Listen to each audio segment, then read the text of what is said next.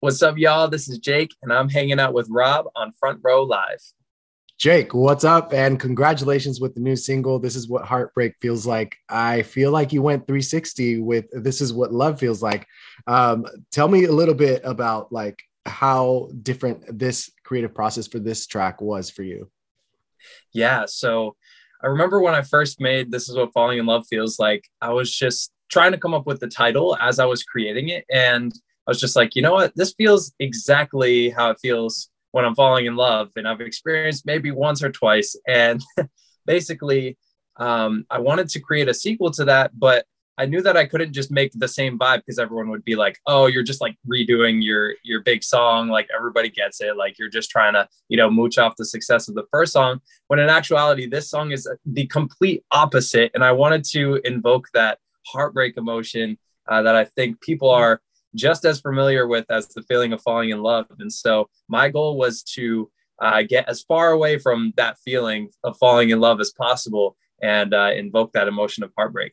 Did these come around the same time together, or did you like automatically have the idea of this new one? Yeah, this new one, I had just been thinking about like, okay, where do I want to go from here creatively? And I had the idea to like, come out with multiple feelings that just like multiple songs that invoke specific feelings that I feel like a lot of people can resonate with. And this one just so happened, like I started to create it and I was like, man, I think this is the one. This is the one that feels like the essence of heartbreak because I was messing around with some vibes. But yeah, this one really just kind of came after the fact. And I just had that idea to follow it up with a new feeling that I can hopefully, nail right the bullseye of the target. I do feel like you give us this feeling when we're listening to the song. In doing that, was this a track that you felt like you found yourself keeping that initial vocal recording, or in order to keep the essence of that feeling? Yeah, no, this one I was really focused in on getting the emotion to come through my vocals specifically this time. I feel like heartbreak is such a personal thing, and I tried to make it so that you can feel the pain in my voice. I practically lost my voice while recording it, and I just gave it all out there. If anyone was in my house at the time, they probably just heard me screaming at the top of my lungs, which is kind of the vibe of the song. And I want people to be able to do this. Say they're in their car just alone and they want to express their feelings of heartbreak. They can just, instead of sing along, they can scream along with me. And so that was kind of my goal with this one. Yeah, you gave us a more vulnerable side of your voice on this track. During the recording process, where do you feel you felt challenged vocally?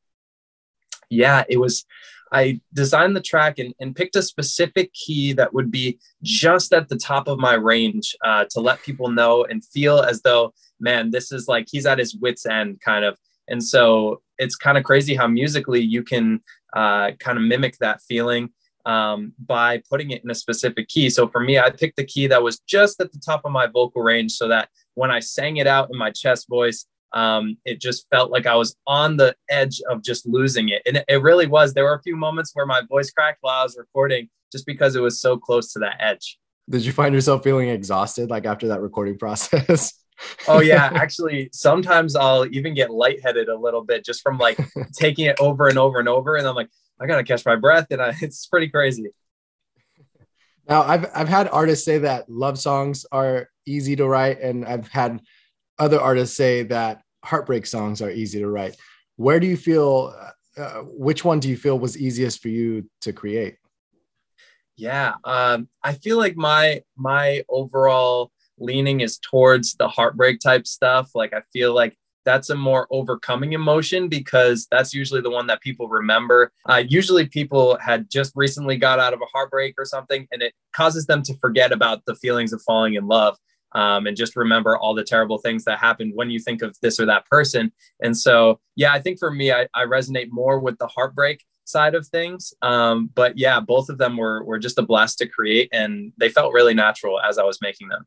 During the writing process, did that feel natural to you? Do you feel like the lyrics were just kind of flowing out, or was this like two different songs that you felt you were trying, you would write a little bit here and there until it finally kind of created itself?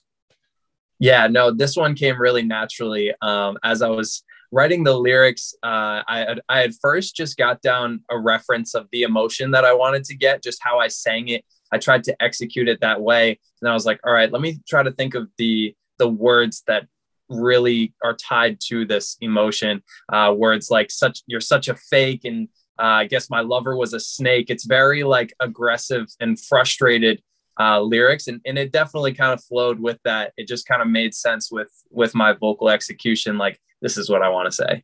Now, as far as the sonics go, like what inspired you to create the sounds that you did that we listened to on this track? Yeah, so as some people know, this is what falling in love feels like.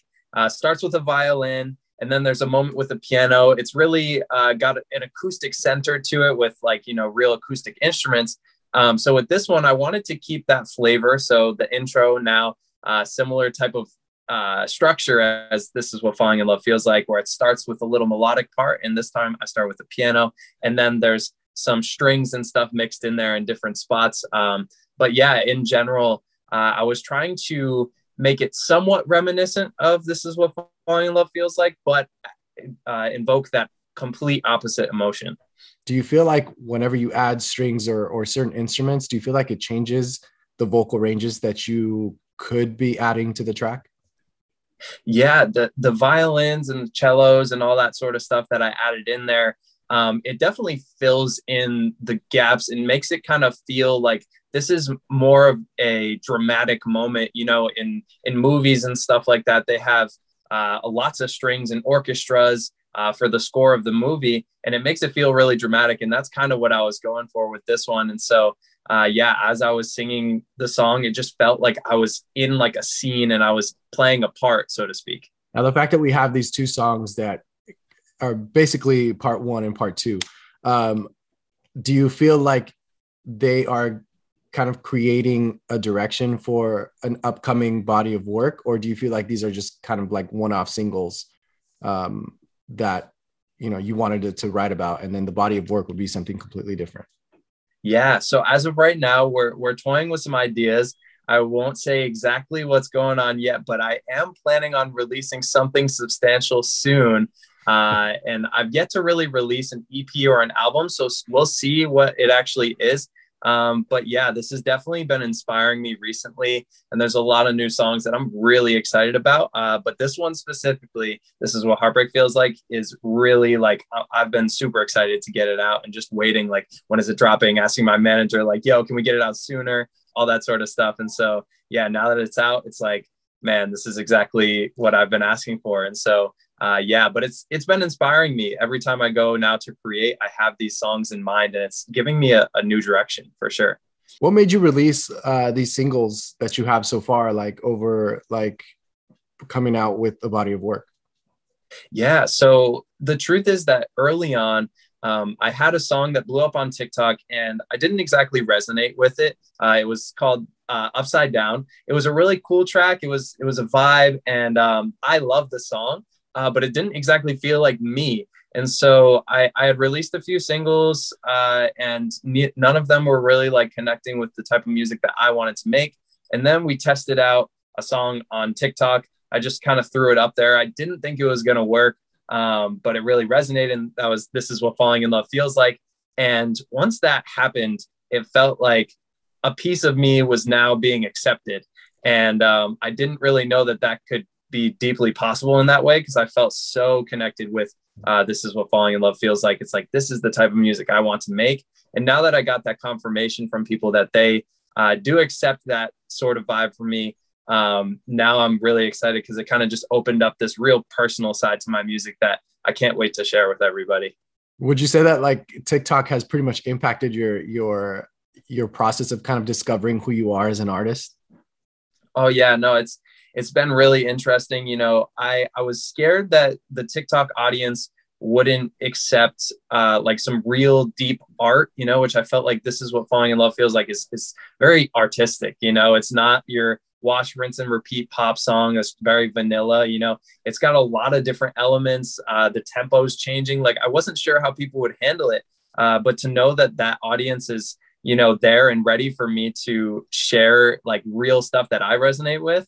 That was a surprise for me, because I feel like A lot of people, when they think of TikTok music or a TikTok artist, they think of, you know, all of the bad things. But the truth is that there's such an amazing, accepting audience on TikTok that is ready to get real good music. And so I'm really excited to jump along and release that sort of music for those people. When you mentioned that you know, there's so many different ranges, there's so many different tempos going on with your music, and when you're creating new material, how do you go about as far as like deciding what the cadence is going to be for that particular song? Yeah, it's interesting, since I've been writing songs now, I guess since I was about 14, and I'm 21 now. And so there was a solid period before anything even happened on TikTok where I was just trying to be a songwriter and producer for other people. And I basically, you know, had really taken it upon myself to dissect music and understand the theory and all of this sort of stuff. And so now, as I'm constructing a song, it's important that every single piece is cohesive, and it gives off a vibe and an emotion. And yeah, with like tempo and stuff like that, and just the cadence of my voice, all that sort of stuff, I've been studying for a while, and now it feels like I'm in the perfect spot where I can really hit the nail on the head every time. And I'm super excited to be able to release more music now, because I feel like I'm at that place. Whereas like 3 years ago, I hadn't had a lot of this stuff figured out, but now I feel like I'm in a better place to just, you know, really go full fledged and release a lot of music. Nice. And I feel like TikTok is not only helping you kind of find a new fan base, but I feel like it's also helping you with collaborations. Most recently, Jenna Rain, which I recently spoke to about the collaboration that the two of you did. And I loved hearing her side of the story, and how like you just, you said like, hey, you know, give me a day and I'll write the lyrics to my verse. What was your experience like during that process? And what was it about See You Later and Jenna Rain that made you want to be part of this collaboration? Yeah. So I remember that I had heard the song on some sort of playlist somewhere, and I remembered really liking it. And her team had reached out and said like, yo, we're looking for a feature. And I was like, yo, I'll do it. And because I had just been super inspired by hearing it for that first time. And yeah, it didn't take me long to write the verse, because, you know, it just felt like her song was, her part was kind of the perspective of a girl. And I felt like I could just bring my perspective as a guy. And so it flowed really naturally. It felt personal. And yeah, it was kind of just the perfect collaboration for me. I really enjoyed the whole process.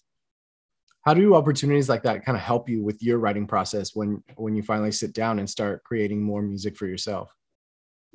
Yeah, it's crazy, because for the longest time now, I've just been, you know, as I was trying to write songs for other people, it was never about me and communicating something that I feel is personal to me. But now that, as I said, like people are accepting this music that I feel personally connected with, now I'm discovering this whole new side of myself and my creativity, and all these different small things. It's making me personally invested in my project. And so like, as I'm working on this and that song, like, I just have this newfound like excitement, and it's been really amazing, honestly. Well, Jake, congratulations with This Is What Heartbreak Feels Like. Thank you again for taking the time to talk to me. And I'm sure you and I will be reuniting sometime soon for maybe a body of work. Hey, we'll see, man. I appreciate you for having me. Thanks so much. Hey, it's Rob again. If you enjoyed this interview, please follow for more, and I invite you to head over to my YouTube channel, Front Row Live ENT, where I have thousands of video interviews with my favorite new and established artists. Once again, thank you for tuning in, and have a great night.